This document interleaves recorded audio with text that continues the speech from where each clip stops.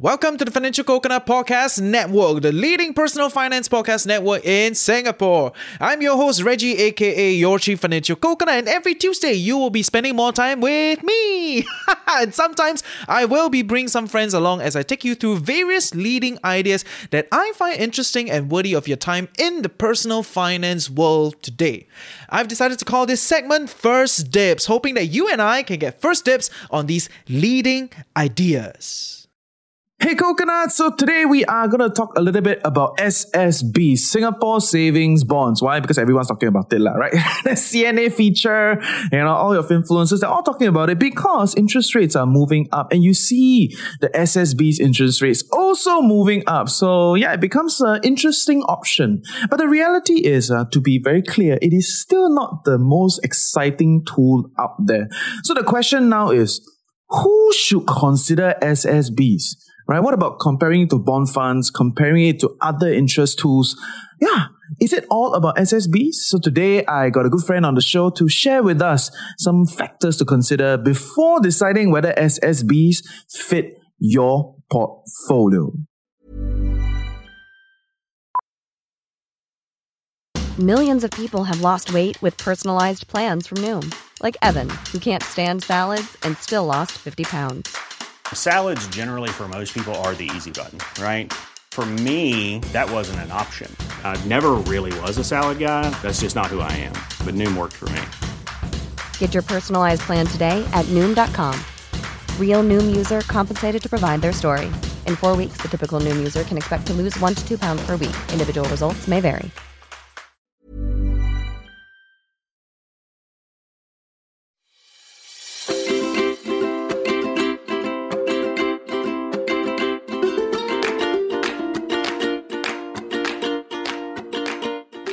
Finally, we are on set again today with Ting. Nice to meet you again. How have you been? Reggie, a little bit under the weather. I think there's another sort of wave of, I'm not sure what it is because it doesn't seem to be just COVID, but it's part of life, right? I mean, nowadays people get sick and then we a little bit down on productivity, but we just press on. Yeah, I think we both very sick today. So I also feeling a little bit under the weather. I also feel like it's another wave, because I caught COVID previously, right? So I felt like there's some similarity. It's a bit of difference, but yeah, it is what it is. Yeah, it's what it is, yeah. So for all our listeners tuning in, the first time, you've been on the show a few times, but for all the people that first time trying to get to know you, do a short introduction. Who are you? And all that jazz. Okay. Hello, everyone. My name is Chuin Ting. Chuin Ting Faber. I'm CEO and Chief Investment Officer of Money Owl. So Money Owl is your NTUC social enterprise that does financial planning. So for us, we are really thinking about how to bring great financial advice to enable people to live their best possible lives. Right? And our kind of financial advice, what we want is to offer something that is comprehensive and competent and conflict-free. Yeah, so that's us. So you say outside don't have good financial advice, is it? I didn't say, I say that I am the one providing it in this way, right?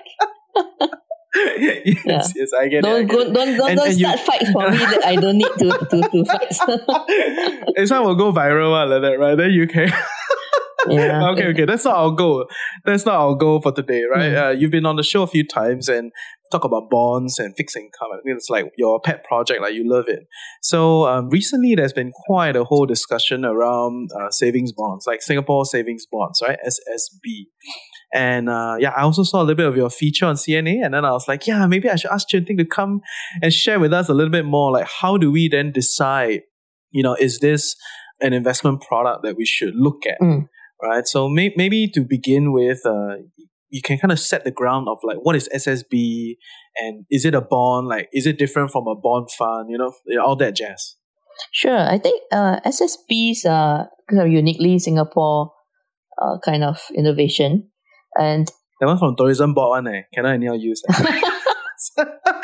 Is it uniquely? Yeah, I think STB one uniquely Singapore. Oh my goodness! Yeah, yes. Yeah, so great. The thing that I always say, which people get surprised at, is that the Singapore Savings Bond is not really a bond. Right? It is structured like a bond, and it's called a bond. But it is different from a bond in several ways, right? Firstly, an SSB, when you can redeem any time during the term, and you will always get back your principal. So if you invest $1,000, you will definitely get $1,000, and then you get the kind of prorated interest in between. So this is quite different from bonds in that bonds, there's a price risk. A price risk meaning that if and there's a what we call duration risk, sensitivity to interest rates. So just take it simply, if you buy a bond today at $1,000 and it says it has a yield of 5%, so you get like 5% coupon, and the next year, generally interest rates have risen. So when interest rates rise, that means that the new bonds that are, say, 4 years or 5 years, are giving more than 5 or 6%. So obviously yours is less attractive, right? So what happens is that the coupon doesn't change. So what happens? Your price actually goes down. Because if you sold your bond to somebody else in there's 4 years, you have 4 years left, right? You sold to someone in the market, and then they'll say, okay, but then the new 4-year bond pay me more. So what happens is your price has to go down to make it sort of equivalent. So that is what we call the price risk of a bond. Singapore savings bond doesn't do that at all. Right? You always can redeem what you and get back what you call par, get back your capital. And Capital. So that's and therefore it's not sensitive to the interest rates. So let's say the new SSB tranche is issued at higher interest rates. You wouldn't suffer the effect of what I described just now with a proper bond. You will still get back $1,000 because the government will redeem it for you. So in that sense, it is not a traditional bond, and it's really capital guaranteed, and therefore it is like much safer than than bonds. It's really in the category of savings or even sort of cash. So it's quite flexible, except that you can hold it for a long time, or you can redeem it within 1 month. Clarity, is it really guaranteed? Like, guarantee is a word, most financial people don't use. So I want to get clarity on that. Like, is it definitely we'll get back our capital? Like, is this part of the structure, or how is it going to look like? Yes, it's part of it. It's guaranteed by the government of Singapore. Yeah. So unless the government doesn't default, otherwise you'll get it back, lah. Yeah. Okay, very good. Yeah, good stuff. So then, compared to what is out there in the market today, right? I think a lot of people are looking at SSB more as like a defensive or more like a cash flow generating product, right? And today I have decided to get you on to give us some pointers, right? To get a bit of clarity on, like, is this for us, or should we just take on bond funds as like part of the 80-20 or 70-30, the usual kind of broadly diversified portfolio, right? So what is point number one for all our audience here to decide if SSB should fit their portfolio? Yeah, so for SSBs, as I described, they're actually really more like savings, right? And so the first point is, what is the goal for the money you're investing? Like, is it really for an emergency fund to put as a kind of cash, or is it for the growth of your wealth? So if it's for emergency cash, then this is when it's important not to take price risk. And with bonds and bond funds, there is that price risk, such that when you redeem them, you might be negative, right? So this is what actually has been happening in the market with in the robo-advisory scene, when there were quite a number of so-called cash management solutions, but they are actually invested. The underlying is actually bond funds, albeit short duration bond funds. Then suddenly people say, hey, I thought this one is cash, supposed to return me 2%, 3%. How come I got negative 3%? The reason is because of the mark to market, or the prices of the bonds have gone down. So if that is not suitable for you, for your purpose, because you cannot take a certain percentage decrease in the capital, then you really are not looking for growth of wealth, or even a low risk growth of wealth, which is what bond funds are sometimes used for. So if your goal is to keep emergency cash, a cash stash and all that, right, then SSBs are suitable for you. But if you want to grow your wealth, and most of us want to grow our wealth beyond inflation, so beyond our emergency fund, you cannot depend on SSBs. you need to look at what we call capital market instruments. SSB cannot make that kind of money. Right? The government is not building this product to make you very wealthy. Yeah. No, it's just savings, right? And it's great that savings rates have gone up, but inflation is also going up. And in fact, the reason why interest rates in general have gone up is because policymakers are increasing interest rates in order to dampen inflation around the world. So SSBs or even low short duration bonds, you can't really think about growing wealth above inflation, especially over the longer term. Yeah, so really the goal for the money investing is your first point. If it's really for cash, then for keeping rainy day funds, then yes, consider SSBs. But if it's for growing wealth, then SSBs are probably not suitable for you. Interesting. So then, how in that narrow discussion of emergency and holding cash, right? Like, how much would you recommend people to hold in cash? How much is considered a good emergency? I think that's also a good thing to point out. Yeah. So I think we recommend about 6 months worth of expenses as your emergency fund. So this is standard textbook for financial planners. Why 6 months actually? Well, the emergency fund is there to tide over usually loss of income. That is where you get your cash from to look after expenses. So if something happens to you, usually because of economy and all that, we should be able to find an alternative income within around 6 months. Now, of course, then there's some variation, right? Because you might be an entrepreneur and the business risk can be very large. Then it can go up to maybe 12 months. So we don't want to be excessive because if you keep 3 years and all that, right? You're probably underinvested. Yeah, so that might be too excessive. So usually we say 6 months and then going up to 12 months. So around there, you should be quite comfortable. Because bear in mind that, of course, the rest, if it's in liquid things, you don't, let's say it goes beyond 12 months, right? You might still have, if you still have needs, I suppose you can always liquidate some of your portfolio investments, but we try not to go there. That's why we say you have an emergency fund of around 6 to 12 months so that your financial plan, which is an accumulation, can go on without any interruption, even if something happens to your job. So for clarity's sake, when people think about emergency, it's really worst case, right? It's not something that is kind of like sitting around, because I think to different people, there's a little bit of a different texture in what is considered emergency, right? So sometimes some people look at this kind of cash pot as a more fluid situation where you can just kind of move money in and out. It's okay. But to some people, it's like emergency means, right, this thing is macam in the box with 2 or 3 locks. Only cannot, then we'll take out. Is that what I'm hearing from you?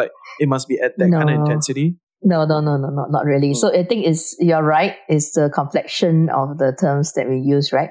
So I think for most people, losing a job can consider an emergency. Yeah. Or stopping income is an emergency. I guess there's also general liquidity needs and all that. The correct term, actually, we call it liquidity ratio in the financial planning parlance. Right? So you can just say that it's basically a certain amount that you need for both daily liquidity as well as in case you have some unexpected expenses or unexpected loss of income. So it's up to you lah. And whatever it is, keep about 6 months worth of cash lah. I suppose that's there.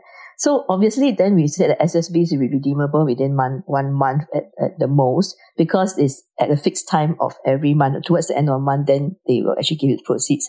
So you can't put everything and close down your POSB account and use only SSBs, right? I mean, you also need a bank account to apply for it. So you should at least, of course, keep the liquid stuff that you need there. Maybe let's say 6 months, right? Maybe 3 months in cash, and then maximum 3 months in something else that can be locked up to 1 month. And those are just very practical things. Yeah. Okay. So wait, how do I then go about applying for SSB? Since you talk about it, let us just lay it for our audience. If I want to do SSB, how do I do it? Yeah. Okay. So firstly, you need a CDP account, because technically it's a bond, right? I mean, I say it's not a bond, but it is considered a bond in the government way. It's considered security, right? So it has a certain number and all that. So you need a CDP account. right? Then you go to your bank website, right? And basically make sure that you're all linked up and all that. And you can just buy it off the bank. Yeah, so you apply for, it's considered Singapore government securities, so you apply for Singapore government securities on the bank, internet banking, and the 3 local banks, DBS, UOB, OCBC, and that's it. And they will tell you how much you're allocated and all that. Yeah. Yeah, I heard recently very popular. A lot of people apply, cannot get. I mean, when the rates are high, it's very popular, right? So I think last tranche, the allotment was 13,000 or so. The one before that was 9,000. Yeah, so it's still decent. But of course, if the maximum any one person can have of SSBs at one time is 200,000. So that's it's meant for ordinary people, It's not meant for people with like millions and millions of cash. Yes. Yeah. Yes, for people like you and I, middle income, ordinary people. Okay, brings us to point number 2. And what would point number 2 be when deciding if SSB is suitable for us? Right. So firstly, we said the goal, right? Goal for the money you're investing, emergency fund or growth. So the second point is, what is the time horizon for this money that you're putting in to, say, SSBs or something else? We will continue this afterward from our... Hey, I'm Ryan Reynolds. At Mint Mobile, we like to do the opposite of what Big Wireless does. They charge you a lot, we charge you a little. So naturally, when they announced they'd be raising their prices due to inflation, we decided to deflate our prices due to not hating you. That's right. We're cutting the price of Mint Unlimited from $30 a month to just $15 a month. Give it a try at mintmobile.com/switch. $45 up front for 3 months plus taxes and fees. Promo rate for new customers for limited time. Unlimited more than 40 gigabytes per month. Slows full terms at mintmobile.com. Sponsor. Great. So we're talking about the pointers for considering about SSB's investments. The first point we talked about was that consider what is the goal for the monies you are investing. Is it for liquidity emergency, or is it for growth of wealth? The second point is, what is the time horizon for this money that you are investing? So if it's for liquidity, I think just now we mentioned that SSBs are redeemable at the end of every month. So we must be prepared for up to a month's lock-in. So like you say, don't close down your bank accounts and actually you need liquidity in a normal kind of bank account normally, right? But if you're then talk about time horizon. If your time horizon is actually longer than, say, 4 years, you might actually want to invest it in a portfolio that at least has some equities to give you growth. Because it's not that you cannot hold SSBs for 4 years. Of course, you can hold SSBs for 4 years within your emergency fund. You can just let it remain there. But if the purpose of this, or rather the time horizon for these funds can be longer than 4 years, then you might want to consider putting it in something that has a little bit more risk, but can give you a higher return. Yeah, so I think that's the second point, the time horizon. Mm-hmm. So then, what about for people that are looking at it, like to max out for 10 years? Right, because I think the longest is in the SSB, the whole time period is 10 years, right? So for people that have that kind of, the whole horizon is like 10 years, they're willing to hold it too, any thoughts on that for them?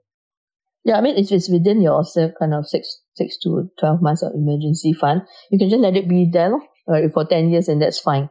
So there is there's both the kind of quantum as well as quantum in terms of what this represents in terms of your portfolio percentage as well as your time horizon, right? So what I'm saying is that let's say you already passed let's say you already have 12 months of emergency fund, and then you actually have money that you can lock away for longer, then of course you can take more risk with it. But if we are still looking at just rolling, or rather just keeping invested in this, and it's still within your emergency fund purpose, then for all intents and purposes, do that. I suppose this point is really a bit more like versus bond funds or versus equities fund. It's actually more a caution, right? To say that if you put money that you can lock away for a long time into SSBs, well, at most you just get the SSB return is a low return.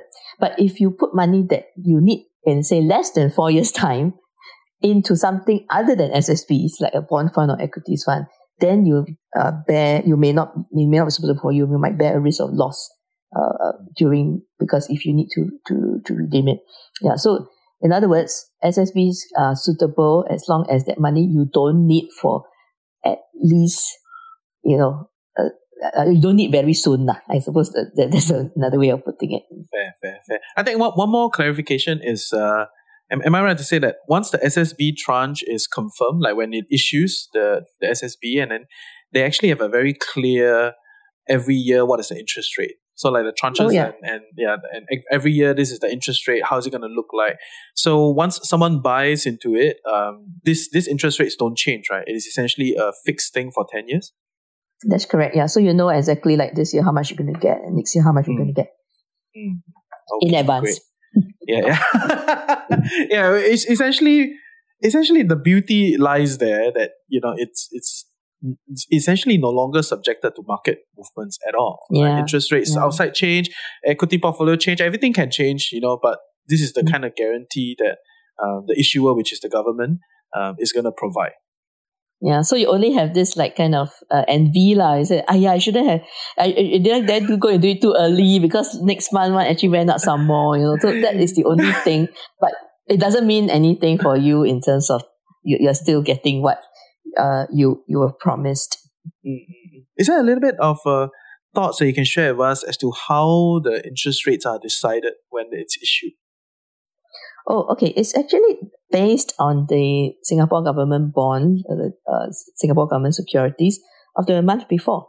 Right? So the government sort of like looks at the 1 year, 2 year, 3 year, interpolate the thing, and over 10 years. And so it's very, very close to the what the actual government bonds that are trading have traded the month before. Yeah. So I think it's quite open thing that they say. That's why they're able to determine it for you upfront. Yeah, if you want to be super geeky, actually they have a paper that they publish, right? Show you the formula, everything, it's all there. So yes. if you want to go there, you can go there. It's on the MAS website, by the way, for all of you listening. I don't know, I think for us retail crowds, we just want to know, like, what is it like? How certain are you? Or what are the risk factors, right? I'm not sure how many people will go and like really check the formula, but if so you do, great, good on you. Okay, so cool. Then and this brings us to point number 3 of deciding whether SSB fits your portfolio, and that would be, what is actually the amount, the absolute quantum that you're putting into SSBs, and because that affects the application and redemption fees. And so don't underestimate the impact of fees on your return. The minimum amount of SSBs you can apply for is $500. Now, if you put just $500 in, you still have to pay the $2 application fee, right? So this immediately takes it off the return. But it's not so bad. If you hold it for 10 years, that's fine. But if you, after 3 months, you want to churn, right? Then you need to think, well, actually, then, by the way, if you redeem it before 10 years, right, you actually have to pay another $2 fee. Okay? Because the banks are providing this as a service. They don't actually really want to do this business. It's just that they have to, right? Because government says so. Part of the license. Right? Yeah, correct. You don't do, I don't let you do. primary dealer, right? Yes, so all yes, that. yes. So that's why they're going to recoup all the costs from you. Yes. So when you're small, when it's a small amount, obviously the fees really eat into your return, right? So say I did a quick calculation. Let's say you are buying only $500 worth of, say, October's SSB, and October's first year interest is 2.6%, right? And you hold it only for 6 months. So what do you get is at the end of the 6 months, you get 1.3%, right? So you get $6.50 interest, but then you pay $4 in fees, and all that. So the effective yield is like less than 1% per annum, right? As a result, so your headline is 2 point something, but because you're doing this, and you think that you're being very smart and clever because you redeem already, next tranche is even higher, but actually you have you just paid away a lot of fees. I think in investing, it is quite something that costs are something you can control, and this is, in fact, it's probably one of the only things you can control in terms of cost, right? When it comes to investing, and costs always eat into return because 1% more fees, right, means 1% less return for you. Right? So that is very important to bear in mind for all investments, and as the frictional cost that comes with investments that particularly impact retail investors. Yeah, and 1%, I think to a lot of people doesn't sound a lot, right? But when you compound it, you add together, it's quite crazy. So for all you tuning in, don't look down on that. Even that 0.5%, right? It's gonna make a world of difference 30 years down the road. Yeah, interesting.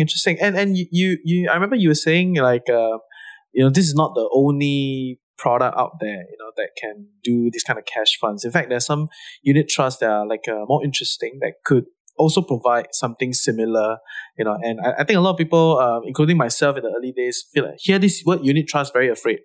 So because I think a lot of people got a lot of bad experience. It's like unit trust, 不可以啦, confirm fail, right? But it's actually just a structure, right? And I want to hear a little bit on that front, like what's so innovative about some of these new up and coming unit trusts.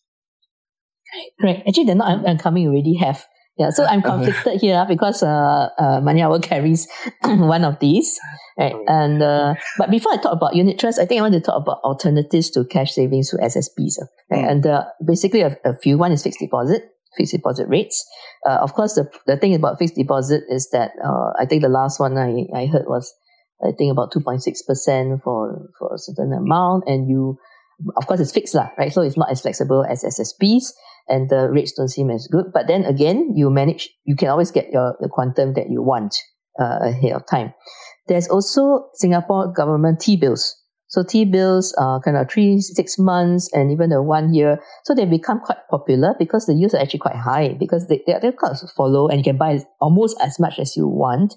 Of course, if the demand is really overwhelming, the yield final yield that prints might be slightly lower. There are some fees. Again, it's something you apply through your banks. There might be some fees. But the main thing about T-bills is you please hold it for the tenure that you bought. Otherwise, there might be that price risk that we talk about because they are actually real bonds or what. So these are some of the alternatives where there is a guarantee, a proper guarantee, either by the bank within the deposit limits or the government. And of course, there are all these high interest savings account nowadays, right? If you do salary credit plus this, then you can get to know what, right? This reward, that reward, a lot of things, yes. Correct. So that one is I think it makes sense if you are doing business with the bank anyway, like you already have a mortgage with the bank and all that, then put it in that account rather than the normal savings account. But the effective interest rate, because it's always tiered and it's always subject to you doing certain actions, may not be as high as the headline rates of 3 or 4 that they have been advertising. But it is a good option. And this is where it's really the liquid stuff that you do. Just be aware that sometimes, right, a lot of it is about hooking you to buy an insurance product so you can get a higher interest rate, right? So just make sure that you only do it if it's the best product for you. You probably end up paying more in fees than you get in the interest rates. Okay? Yeah. So these are the alternatives, each with their perks. And for me personally, I don't really bother that much with that. I just go with the DBS multiplier because my mortgage is with DBS, and then I just put what I have in there. So recap, the alternatives are the fixed deposit. With the bank, it's fixed deposit, and this saving account. And then there's also the SGS T-bills for sort of guaranteed cash savings. Now, on this unit trust or cash management accounts, I think I mentioned just now that in the last 2 years, we have had a lot of so-called cash management portfolios come out, and they're formed with unit trust. And we need to look at the underlying. It's really caveat emptor, right? So just because somebody says this is a cash management account, calls it cash or something, you look in the underlying fund. If the underlying fund doesn't say it's a cash fund, it is not really made of cash. It's probably a bond fund. They might call it liquidity something or whatever, right? So just because someone calls something a cash management portfolio doesn't mean that it's really cash. You find like kind of China bonds in there and all that. High quality, short duration, but still it is bonds. It is not cash. Now, however, there are a few cash funds. Money Hour, we also carry one, and we put it under our Wise Saver portfolio, and it constitutes of the Fullerton Cash Fund. So this Fullerton Cash Fund is interesting because it started actually as a treasury management for Temasek. So I think you all know that Fullerton is a Temasek subsidiary. So what happens is that Fullerton takes the money, the excess so-called treasury money, right, and they start to place out into fixed deposits and ladder these various fixed deposits with the banks. Then they structure it as a unit trust so that it transforms what is fixed into something that's very liquid. Right? So because they have this maturity that they have multiple banks, multiple partners, and they can negotiate for good rates with these Singapore registered banks. So are these deposits guaranteed in the same way as a bank deposit? The answer is no, because what you're getting is units of the unit trust. So what can happen is that if something happens to the bank underlying, right, the bank has obligations to the depositing entity, but not to unit trust holders.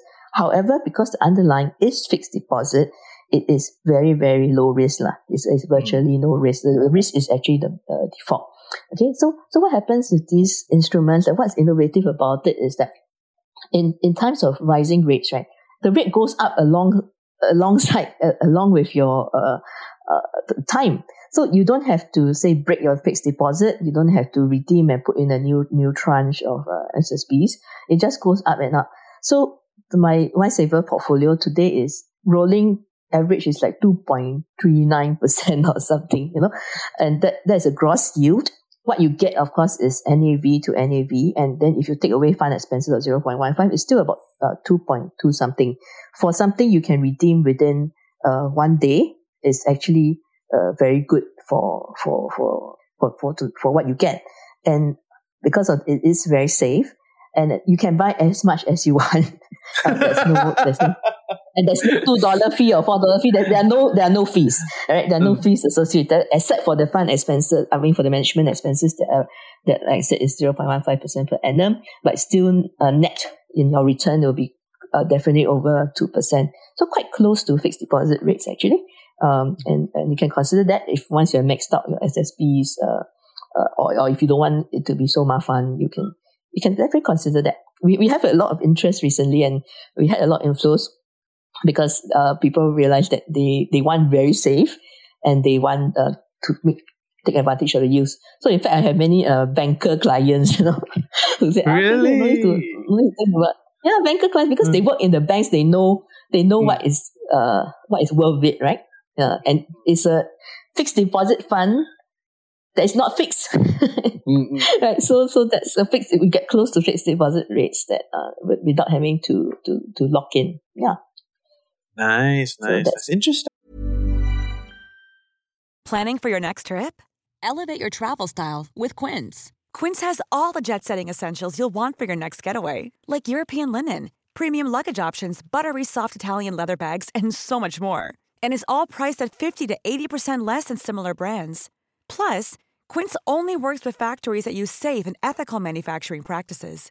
Pack your bags with high-quality essentials you'll be wearing for vacations to come with Quince. Go to quince.com/pack for free shipping and 365-day returns. Wow. Thanks for coming on the show to share with us all these good jazz. And for all of you that would like to explore what Ting and team can provide you, then you should check out Money Hour. Maybe we should put an affiliate link below in a podcast or something, right? We will arrange something, okay? But yes, please check them out.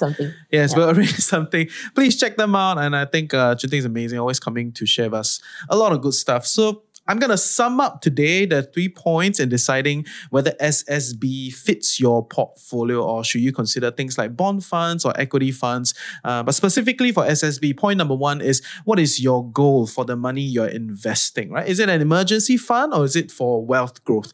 If it's for emergency fund and you need it to be very certain, you need it to be there, there's your 6 months expenses, your 12 months expenses, that kind of bottom line safety net, then yeah, definitely SSB is something that is very powerful and it supports your need for that goal, right? But if you're looking for something to grow your wealth, then maybe you can look elsewhere. SSB does not have the kind of interesting upside yield that some other investors are looking for. So point number 2 is what is the time horizon for the money you are investing in? Of course, some people will say like, oh, okay, 2-3%, not bad. That I just hold in for a long time and that's it, right? But the reality is, if you hold a lot of money in SSB or anything similar with the interest rates that are in this space, you're really maybe you can consider yourself that you're under investing. You're not capitalizing on all the upside yield, right? So what are you really doing, and what is the kind of time horizon that you have with your money will help you decide whether SSB fits your portfolio. And of course, point number 3 is what is the amount you're going to be putting in? And if you're going to be moving money in and out, right, then you're going to lose out in the fees, because you do spend money in trying to buy into SSB, which is about $2. And when you sell out, before the tenure is up, also $2. So yeah, I think for a lot of you small retail investors that are trying to build your portfolio, maybe don't think about it as like a bank account, like in, out, right? So fees will eat into your return. So with that, I hope you learned something useful today. See ya.